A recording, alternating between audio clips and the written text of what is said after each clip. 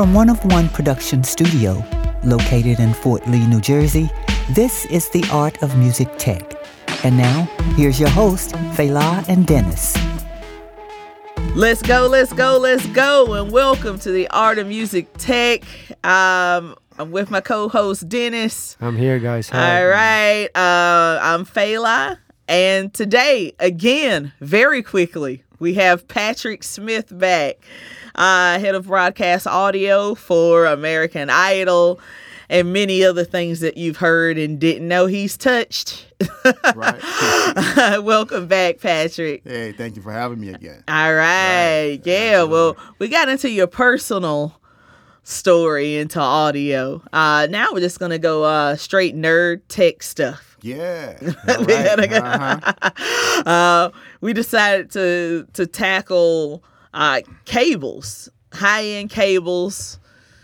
Do you need them? Do they matter? Right.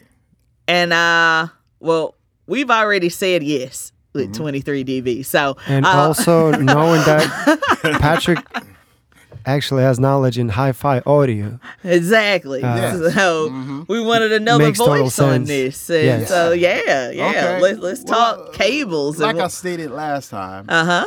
I kind of veered off, and looked into consumer audio because that was where all my products ended up, in the hands of a consumer. Yeah. So, and it ended up either on a record, cassette, or a CD. That's right, cassette. So you had to think about, well, how these people at home listening to this. So I started, and how I really got into the technology was I started out with stereo systems and stereo magazines and talking about stereo magazines, reading stereo review, stereo files, stereo times, all the stereo magazines, consumer stereo magazines that led me to go to like the different shops and everything and look at the speakers and look at the technology and listen to it to see if I could hear a difference. Mm-hmm. And then when you step it up, the basic systems, you got like the JCPenney catalog systems or the Radio Shack systems. You're in the store, you're not going to really hear a difference with that because it's just, it's put together as quickly as possible to sell as one complete set. Yeah. And you don't have to worry about that. Yeah. So, but then you go to a really nice stereo store and, the first real stereo I heard had sound investment. Yes, right. Yeah. There was like a Yamaha natural sound and stereo integrated amplifier connected to a pair of Boston acoustic speakers. And it was like, holy crap. Yeah. This is stereo? Then you can hear depth, you can hear the room, you can hear the reverb, and you can just hear everything. So it's like, oh my God, it was mesmerizing. It was almost like the first time that I heard a band play, like in the 3rd or 4th grade. Yeah. We were at a football game, and my brother was playing in high school, and I sat next to the band, and it's the first time I really heard and felt the energy of a live band. Yeah. That's what I've been after all my life. You know what I'm saying? To get that, to get all that energy that I felt onto a record so people at home can feel what I feel, what it's like in the room. Because at the end of the day, we're just basically documenting what a person sounded like. It's like we're historians, like we're documenting it. So when people can look back on because I've been, this is weird. I did my first record, Branford Marsalis, 33 years ago, starting like around July 4th. No, I'm not that old, really. I was doing them when I was 10 years old. So so when you look back on that, that's what I tried to do then, and that's what I'm still trying to do. And I was just like, wow, I've been in this business all that time. And then, you look at the ebb and the flow of it, the ups and the downs, and the good records, the not so good records. All you're trying to do is convey. Like if you go back to 1987 or 86 or something like that, then you can say Branford Marsalis sounded like this on this day. And if I did my job, you would know exactly what he sounded like. Mm-hmm. And then you can, like, if you put all the records and line them all up in chronological order, you can hear the progression. You can hear how he got better, how he became, a saxophone master, and then this, and it's like, okay. And then now it's like, wow. Yeah. Now I know the whole scope of his work and what he sounded like. And any artist that I've worked with, the same way. But you have to be able to convey that to the consumer so they can get that. So this led me on a path of like revisiting those magazines again and looking at the stuff. And by that time, like companies like AudioQuest were in the mix, Wireworks, Cartridge, all these cable manufacturers, Kimber Cable, were all making cables. This is the beginning, like the Kimber cable, the PB&J was a very simple cable, no installations, no jackets or anything, just cable. And it was like red, white, and blue. It was like, wow, it's like braided and everything. It looked very simple. And then it's like, okay, if I try this cable, will I hear a difference? And I had like a little cute little stereo system set. I had like some Mirage speakers. I think I had like a Carver Sunfire amplifier or something like that, and like a little, CD player, Sony or Philips or something like that. Whichever got me into like just below the high end, like the mid range, that sounded good, that got good reviews. So that's the kind of system I had, like a good mid range system, not anything high end or anything. So I would plug the cables in and start experimenting with them, and that led me down a path of financial ruin. Because once you buy one cable, then you gotta buy another cable. And then, oh my God, this cable's $600. Oh, I gotta have it. And then it's like crack.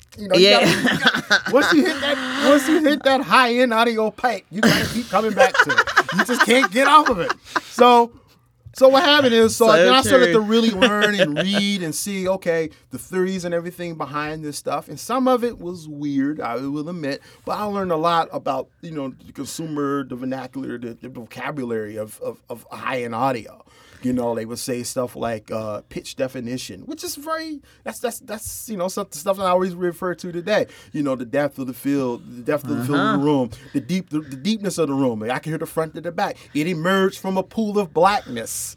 So you get all these consumer terms, and then you go, okay, I need to translate that into a professional term. It's almost like working with a producer, and he says, more blue, orange, and it's like, okay, I have to translate this into a technical approach into how to get to what he's telling me. Because what he's saying is very synesthesia-like.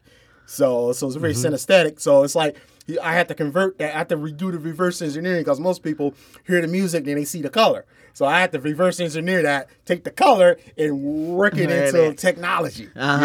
So then you take all these terms, you put them together. So then I go into the studio. So I always have this in the back of the head. So that led me to cables. First, you just start at the source. You say, okay, how can I do to easily improve what I'm doing? So you look at cables. That's an easy upgrade. Because if you always go with the stuff that's out of the box, that's just, sometimes it works, sometimes it doesn't work. But more than likely, it's manufactured because they know that you're not going to really use this cable. We just throwing it in to say we put a cable in the box so you don't complain. Yeah, so you can buy what's the bare minimum we can get away with? $10,000 receiver and amplifier that's going to have that cheap RCA, black and white cable in it. It's like, wow, this thing basically from the dollar store. Yeah, right. Absolutely. It costs less than $1 to manufacture it, but they threw it in anyway just because to give it to you. Now you plug that in, you don't know any better. And then one day, now this is the upgrade that gets you, because one day you go from that and just say you get Monster cable or something. That's a significant improvement of mine. And I have a lot of things about Monster cable that I don't like, because I think they put all their money into marketing. They make good, solid cables, but they put all their money into marketing. So everybody automatically says, well, Monster cable, that must be good cable. Monster cable. Because I heard about it, I read about it, I saw an ad, I saw something. It was like Dre Beats. Monster, oh my God, it's got to be Monster. It's got to be good. Wow. It's got to be better than, I don't want to get a man into trouble or anything, but people always automatically assume that because they put all their money into marketing. It's good engineering, and it made such a difference between the stuff you got in the box to that. So that's a significant step up. So Monster cable ruled that market, the entry level, the high end market. Now, if you did a little more research, and then you be like, hey man, Wireworks. You see an ad and it's like, okay, go check out that cable. And they make beautiful cables. I mean, you look at the cables, it's like, wow, it's well put together. Yeah. And it feels like something significant. There's weight to it. It has locking interconnects and everything. And so you start to go up the ladder, and then you get to a point where you go, okay, do I really want to go forward with this and keep spending money, start selling, my watches and, to get audio gear. So then there's the point you have to go, okay, now that I'm into this realm of upgrades and everything, what's good solid engineering, what's not good solid engineering? I mean, really, at least getting the key pieces for us, it was upgrading the monitors. Right. not exactly getting better monitors, but okay, if cable does matter, we definitely need them on the monitors, because that's what always comes with some crappy cable, and you just pay $700 a monitor, $1,400 a pair, $4,000 or whatever, you know, and then still using a $2 cable, you know, that's coming off the you know, so it was putting it on our monitors that we were like, our small studio sounded like a real studio for a change. You're right. For us, that was the difference of like, oh man, you know, we sound like everything is sitting where it's supposed to sit finally, because you're always in this weird limbo in those small rooms of like, this is all right, I'm recording audio, but this doesn't sound like what. It's like listening. The it's like, depth. It's You like just when don't you, get. it's like looking out the window, and then you open up the window. Yeah. You know what I mean? It's like you're looking out the window, everything's muffled. Yeah. And you can kind of hear what's going on, and then you open it up, and it's like, wow, you get so much more information, and that's what mixing is all about. Getting all the information, you know, because you don't want to restrict that. It's like you don't want to mix with one eye, you don't want to mix with one ear, you don't, you know, you want to be able to see into the mix and manipulate all the sounds, especially with regards to panning and EQ. You want that to be accurate, and you also want that to translate. Translate down the line. So when it comes out on Spotify or Tidal, whatever it comes out on, it's like, wow, that sounds like the mix I heard. Exactly exactly what I heard when it left my studio. And that took a long time to get to. That's a long process. Oh yeah, but it was a gear thing for us. Yeah, it was just like what. For, you know, at first we changed out like the XLR and, or, you know, going into it. Then like a year or so later, we got into Wire World with the power, and we were like, oh, that's a very important thing. It took and it USB like, as well. And we have one level. USB. And that's something also that I brought in from consumer power. There's issues dedicated to just power supplies, power conditioners. Like again, some of it's solid engineering, some of it's fairy dust. But you have to look at the whole scope of the thing and increase your knowledge and say, okay, wow, everything's not perfect. 60 cycle, 120. You know, 120. 120 volts. Coming in off the wall. You know, it varies. You know, there are different parts of the day. Like, you know, like now it's a hot day. So everybody has the AC on. Everybody, you know, is at home watching TV now. Blah, blah. So the quality of the power is going down because there's everything's being tapped into. So the power gets reduced. And then, you know, late at night is always something you learn. Also, it's better to work or listen to audio stereo systems late at night because everyone's going to bed and the power's better at night and there's less.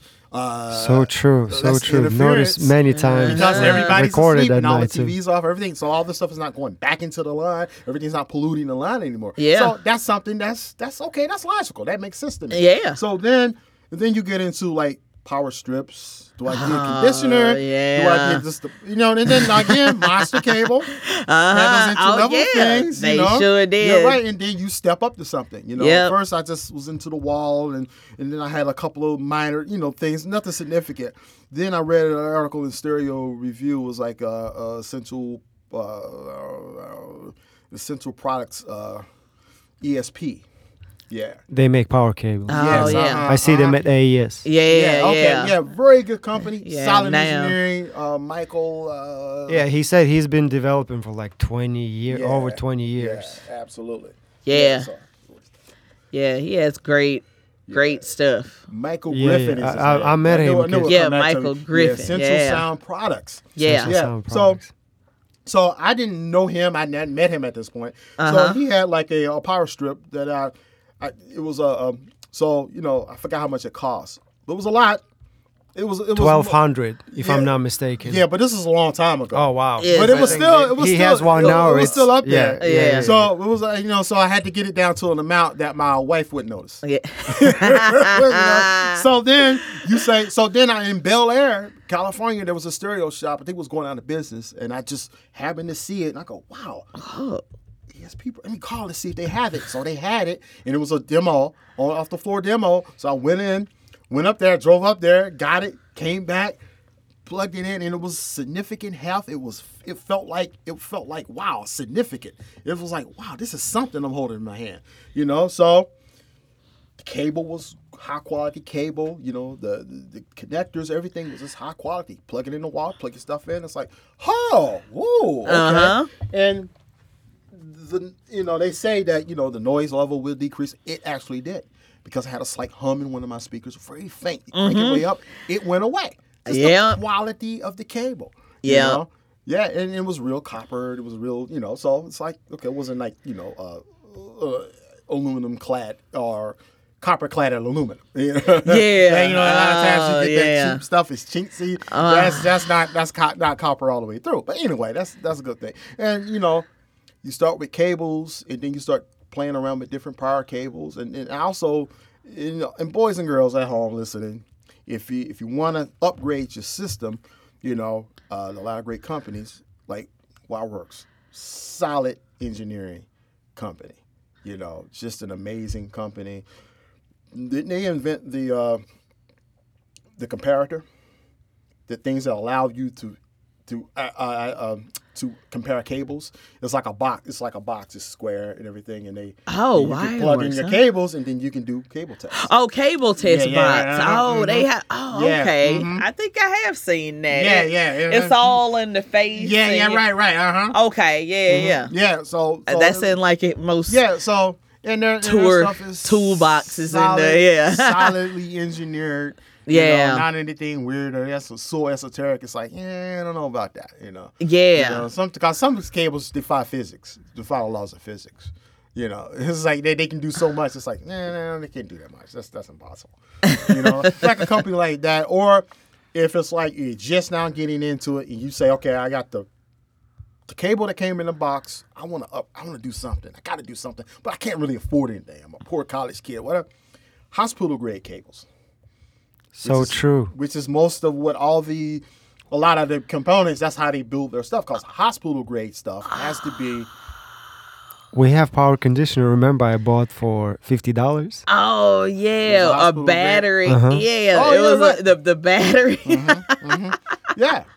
So the stuff has to be engineered well because you have people's lives on the end of that power. Yeah. It has to be clean. Has to be consistent. Has to be at the best of the best level, right? And not dipping on a heart machine.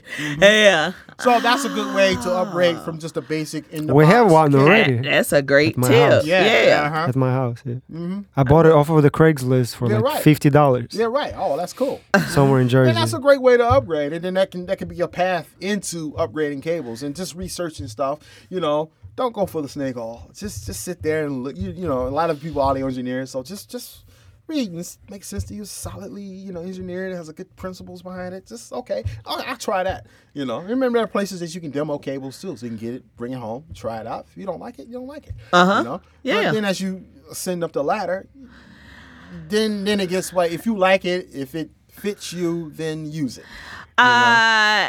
If it makes the job quicker and easier to hear, so you can get these mixes out. Absolutely. Without a bunch of revisions because you couldn't hear, and then they're listening on another pair of speakers. The mixes don't translate well. Yeah. And you're like complaining, well, my speaker system's not. It's like, they don't want to hear that. They care less. You have to, if you want to, make a living off of doing this, this is something that you have to address in your system. So, and it happened recently. One of the guys, he was listening in his BMW.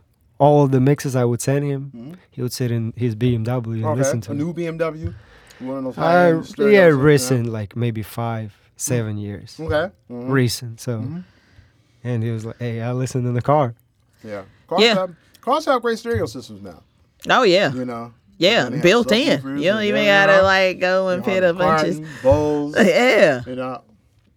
Surround too. Yeah. I mean, When I lived in Los Angeles, I had an Audi S4, and it had a Bang & Olufsen system in it. Oh wow! Yeah. It was amazing. Oh my God. Yeah. It was amazing.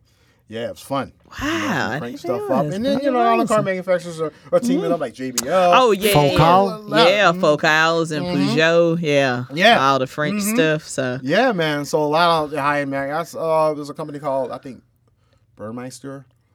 And they're like in Bugattis or something like that. Oh, wow. So I mean, it's they're in. really, Okay, really yeah, Bugatti. yeah. So all these manufacturers, they like, because it's prestige. Oh yeah, The higher in the car, the most Better experience. Yeah. system in it.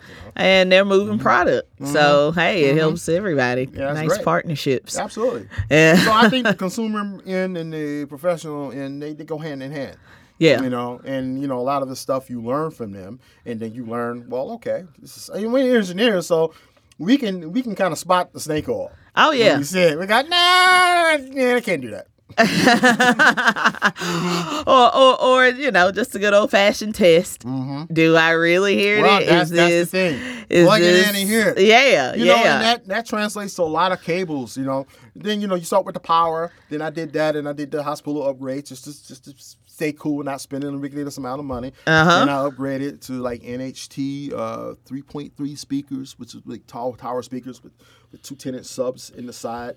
Very good sounding speaker. Our sound stage could really just blast them, and they could play loud. It was very impressive too, and they coupled with the wall, and you can use the wall to add more bass, or you can pull a formal wall to clean up the bass to make it cleaner, because the subwoofers were designed, the basis of the thing is like, when you put a speaker in the corner and it, and the whole wall resonates, in sympathetic vibration with the wall, and the bass builds up. Is that sort of thing? Is that sort of concept that they base the speakers on? But so then you say, okay, audio cables. I had like a drawer full of them. I had all kinds of, I had Wildworks, I had Kimber, Audio Quest, all solidly engineered cables, all sounding good, And then you get into digital cables, because then I bought an external converter. Take the SPDIF output of your CD player, plug it into the converter. Yeah. And then that's a whole nother set of forms for digital cables only. Which we have those too. We upgraded our. Yeah. So do you do AS? Do you do SPDIF? Do you do optical? And everybody's like, no, optical, that's horrible. It's like, okay, that's horrible. So then it's like, okay, what about SPDIF? SPDIF, okay, that's cool, but AS is like the holy grail of it. And then you get into the cables. And then, then I started reading things, and things started making sense. And then it's like, wait a minute. And then I said, okay, SPDIF cable 75 ohms, right? So it's 75 ohm cable, AES 110. So is that cable actually 75 ohms? And I would actually call up manufacturers to ask them that, and they would go, and I go, well, what about the connector? What kind of connector you put it on the end of that? Did you measure with the connector, or just measure the cable? So it's like, huh? Yeah. Well, and then they're like, okay, we get back to the engineering stuff, and then I think one year, I think it was Canary or somebody made a cable, and they made it a point to say that we have a true 75 ohm connector connected to this cable. So I bought that cable. It's not very expensive either. And I forgot what I had. I had like just a standard. I had like just a standard SPDIF cable. I forgot who made it or something, but it's nothing special. Just an entry level cable, and then I plugged that in, and I tell you, I can hear the difference. I can hear the difference. Even my wife can hear the difference. My wife has very good ears, by the way. So, it's a long. That's another long story. That's a whole nother that's a whole nother show. Oh, okay. Anyway, we met in high school in band, so she's a musician also, and she has very, very good ears, very good hearing. So I sat her down one day. I said, do you hear the difference between this and this? I said, which one you like? She said, I like that one. I said, why? So she told me that the vocal, and she could hear reverb around the vocal a little bit better, had a little bit more presence, But it's like, wow, okay. And I was like, wow, I heard the same thing. So I knew I was not crazy. Yeah. Yeah. So there's a quantifiable change. That's the thing. Is it a quantifiable change? Or you're just making it up because you just wrote that check? Yeah. I just got this long. I mean, I personally kind of had that with, I think with kind of Monster and with the Japanese Mogami. Mogami. Yeah, right. Yeah, I didn't really. I personally, I tried, and I was like, Yeah. I never personally heard the difference with those. So Right. that's when I was like, snake oil. Yeah, right. It kind of turned me like off. I said, Monster at was first. all about marketing. Yeah. And so the cables, who knows? They look great. Yeah. Oh, This is yeah. the gold plated. They felt kind of heavier, yeah. especially compared to that plastic stuff that came out the box. Exactly. Wow. And then you had to force them to put them on. Yeah. You know what I'm saying? It was always a resistance. So it was like, wow, this is really locked in. Yeah.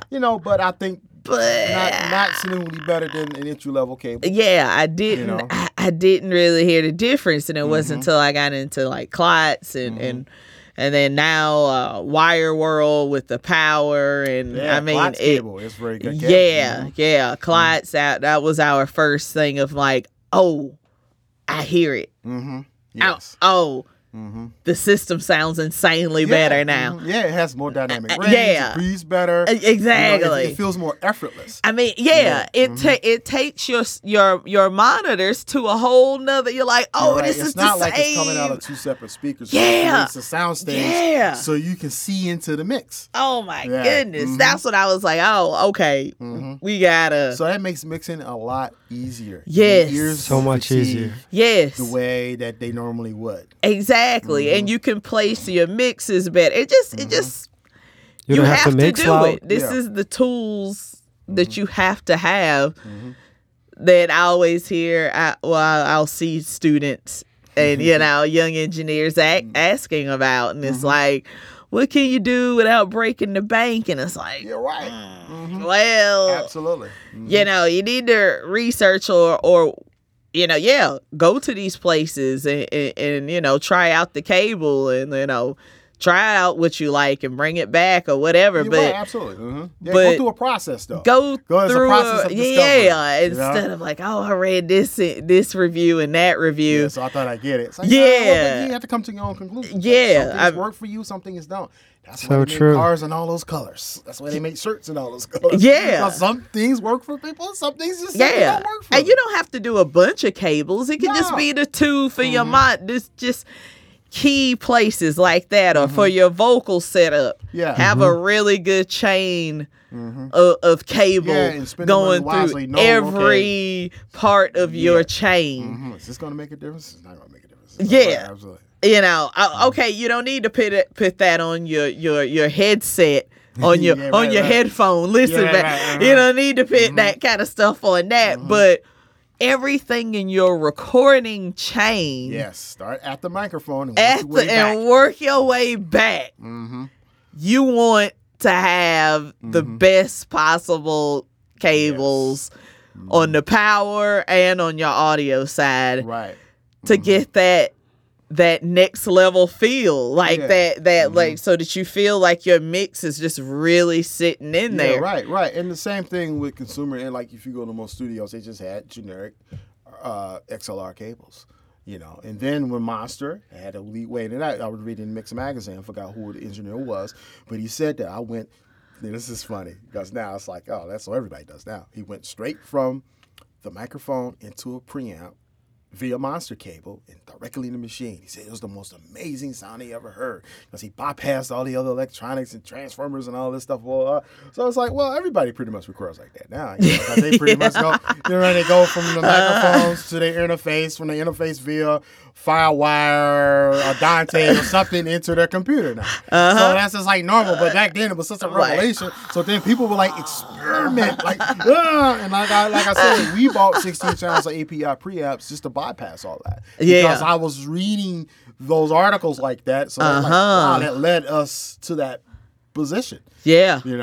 So I was like, okay. So because that made a significant difference. Because a lot of the consoles you would go to in the 80s, late 80s and everything, they sometimes not in the tip-top condition they should be, not in the optimum operating, range or whatever the case may be. So, so you had to figure out a way to work your way around. The studio, because remember, it's very expensive to maintain consoles in studios. You have to have a constant maintenance, but some studios had, some studios didn't. So we just wanted to make the process more consistent, and it also allowed us to set up our own. Because we recorded Requiem, Branford Marcellus' record Requiem, at a place in Terrytown, upstate.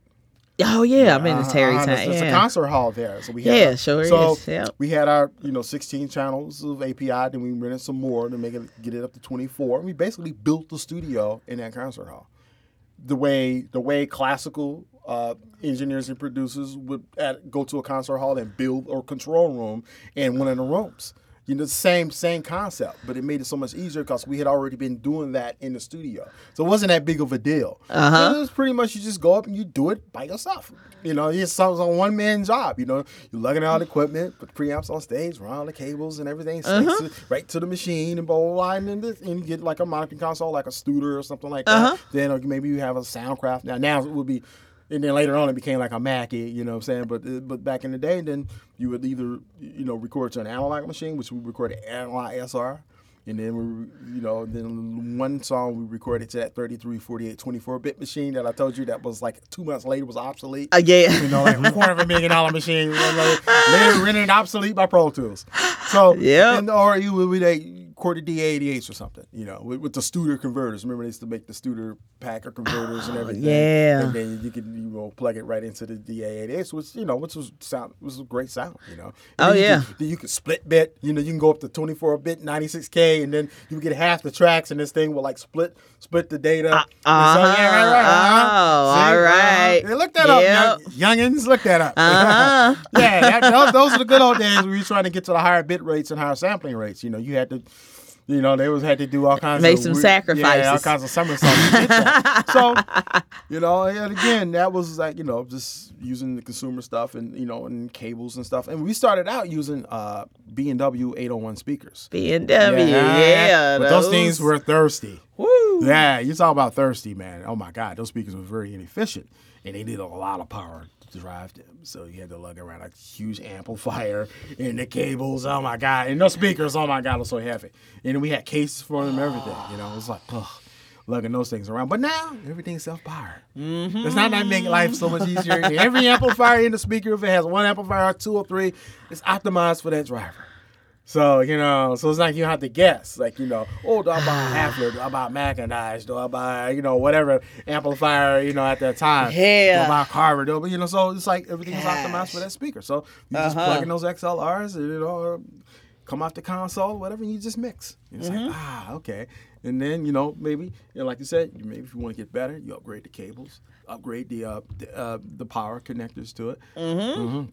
I prepared Gillex at home, which I use the hospital grade, cables that go into the back of them, and then it's coming out of the ESP device, it sounds pretty good, because I could put bigger cables and heavier cables, but they sometimes fall out and everything, so it's not really practical because they're so heavy. True, so I have to figure out a way. But it's like the room that I need. It's like those work great, and they actually help clean up the audio because they're solidly engineered, they're solidly built. Because they have to have string reliefs internal. They have to have 3 separated prongs, separating the ground from the positive and negative. So they're really well engineered cable. They have to have so much insulation in them because they have to meet a standard that goes into hospitals. So that makes that's solidly engineered cables. So that's a great entry point, and they sound good. They're not taking anything away. They ain't not trying to add anything because when we mix, we need neutrality, right?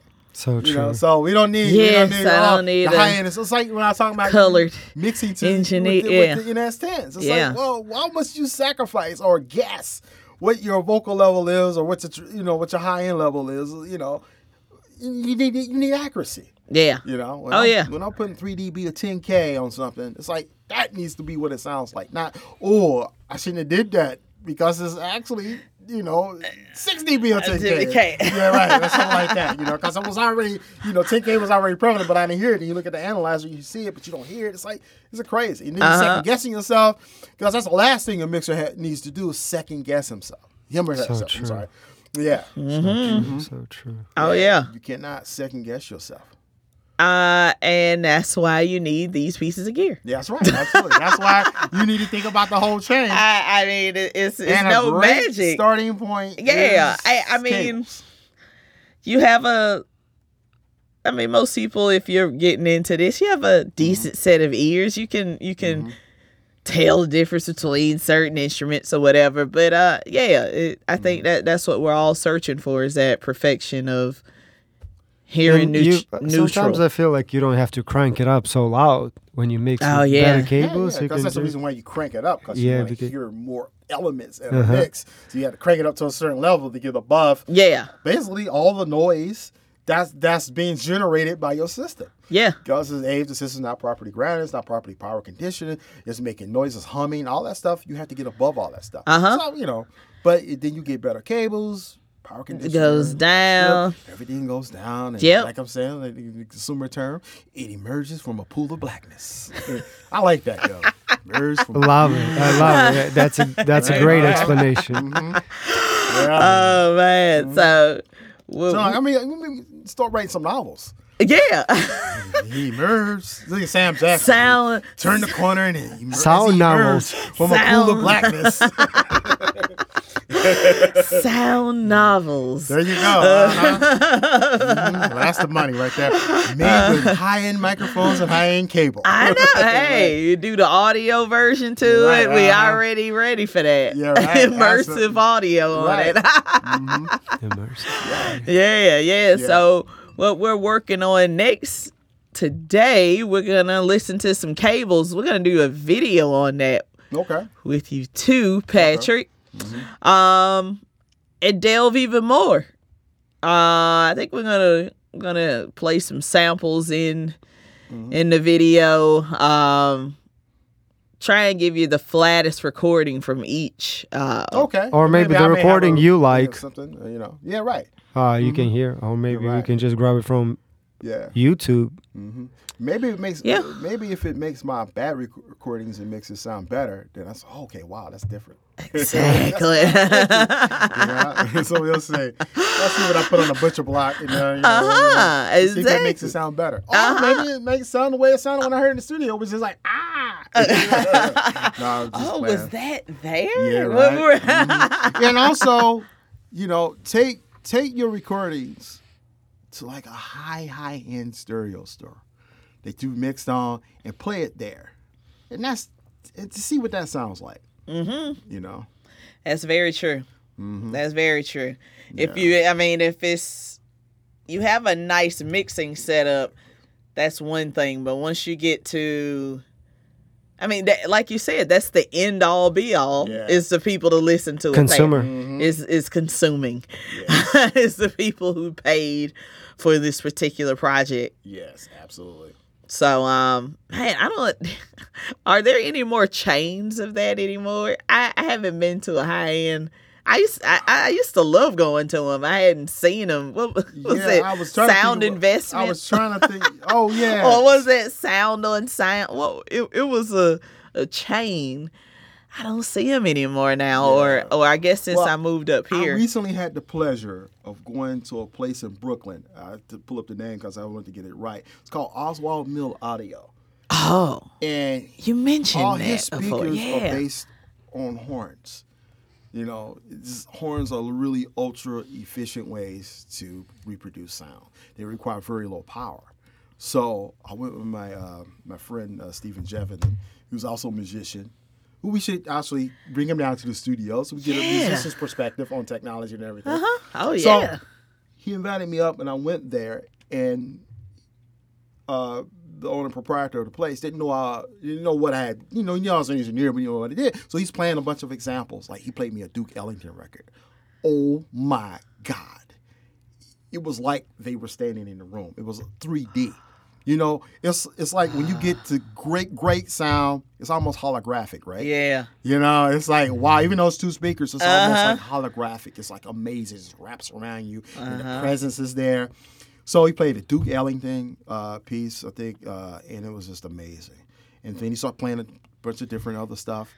Then he just put on an album of an album that I did, where I mixed Trio GP. It was Jeff Watts and Milt Tinton and Branford. Wow. And it sounded amazing. It was like, wow. It was, it was interesting because I say like hearing into the mixes and being able to hear the size of the room, you could actually feel the dimensions of the room because it wasn't a big room. It was a medium. I'd say, oh no, that's a small size room for studios back then. Today, this would be a large room. Yeah. Because now they record in much smaller rooms now. But back then, because RCA, Studio A being the standard, and then you work your way down, that would have been a small room relative to that. So, and you could feel the size of the room. It was amazing. And I was like, wow. It was jaw-dropping. Wow. You know? Okay. And it was like you could actually hear because a lot of times, even that early in the day, like I would take my CDs or something I did to a music store, high-end music store, and they would play them, and I would hear things in it that I never heard when I mixed it. It's like, well, I didn't know I had that much reverb. Oh my God. Ooh, that's a lot of top end. Yeah. Ooh, that's not quite enough bass.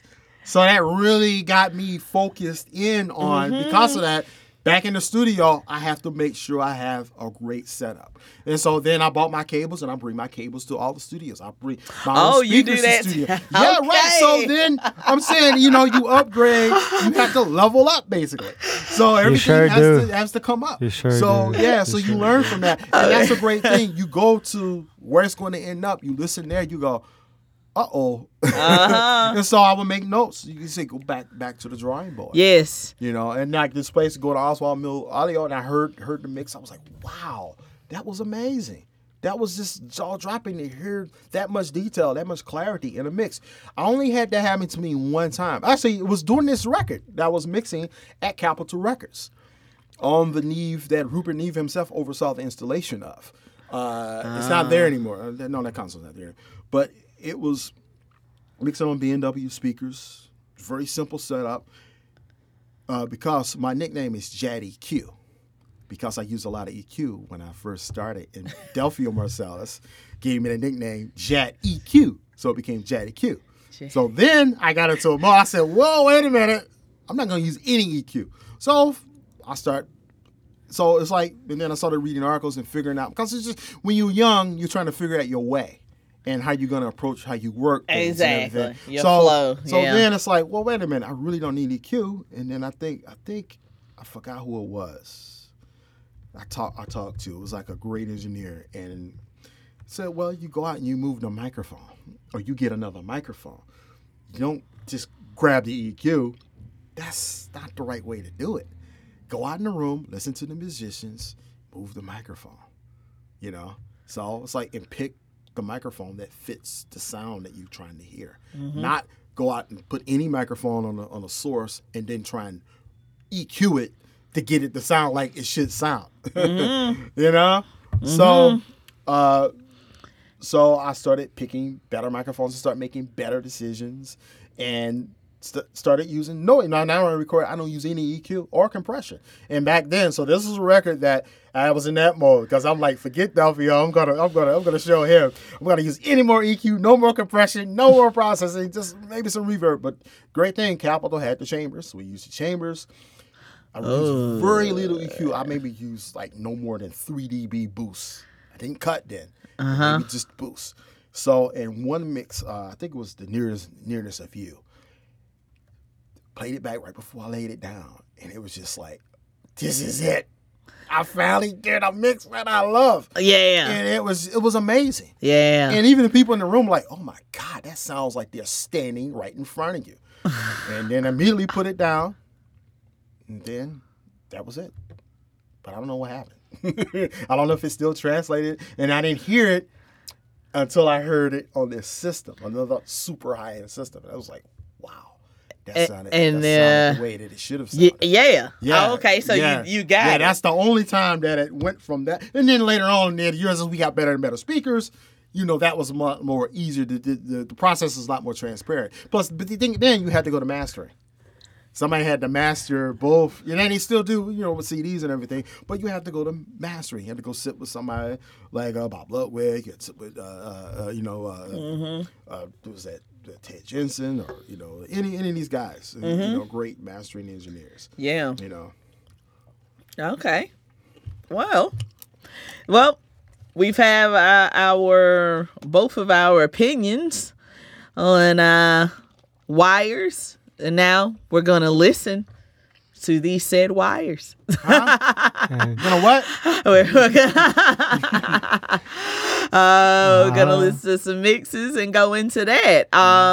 Thank you for That's the fun part. Oh yeah, That's the fun part. exactly. The Yeah. fun part. One last thing before I go. Any young engineer, if you want to do this, you have to spend hours and hours listening to songs, everything.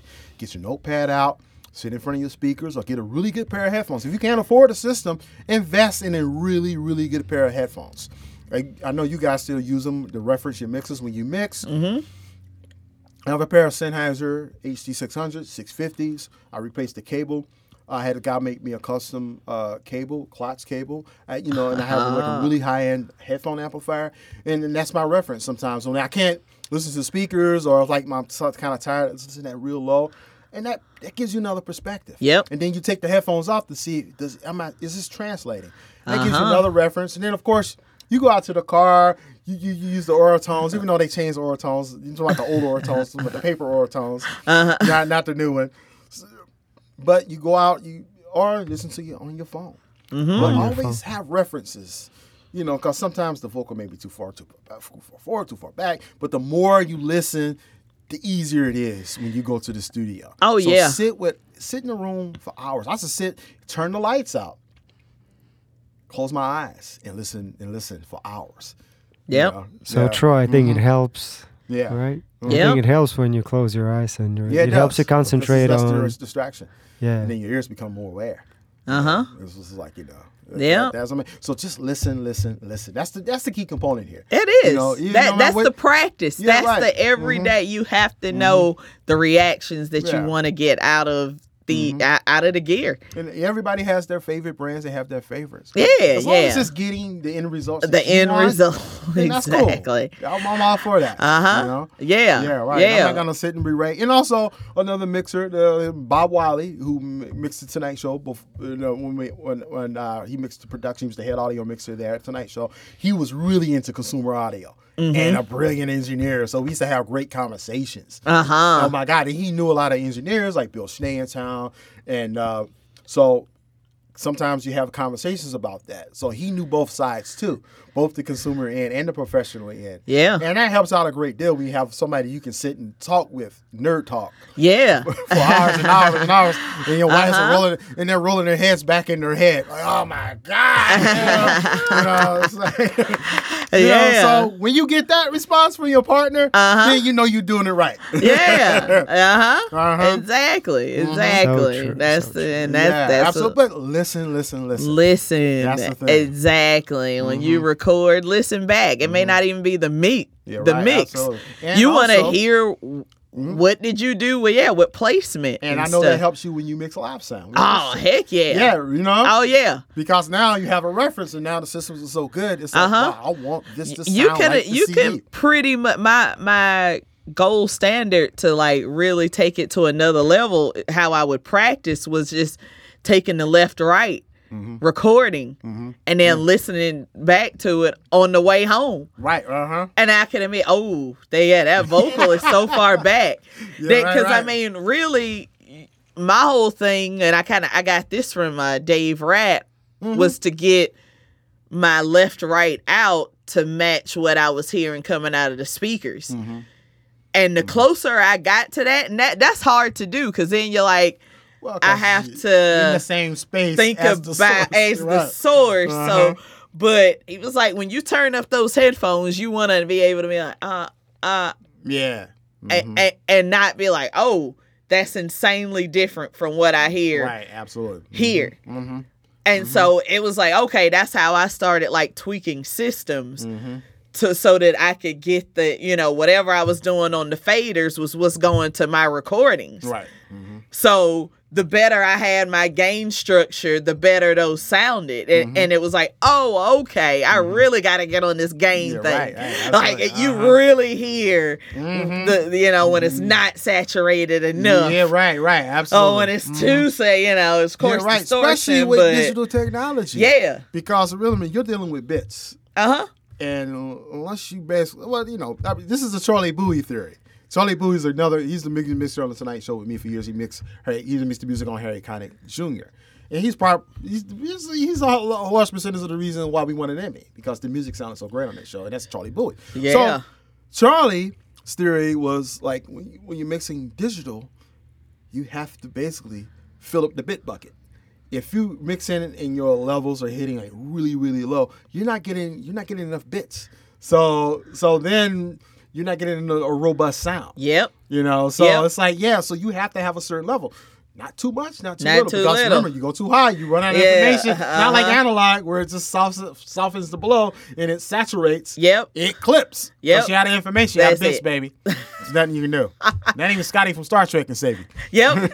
Sorry, Captain, we got no more bits. Yep. That's it. Yeah, right. That's it. So you got to hit in the sweet spot.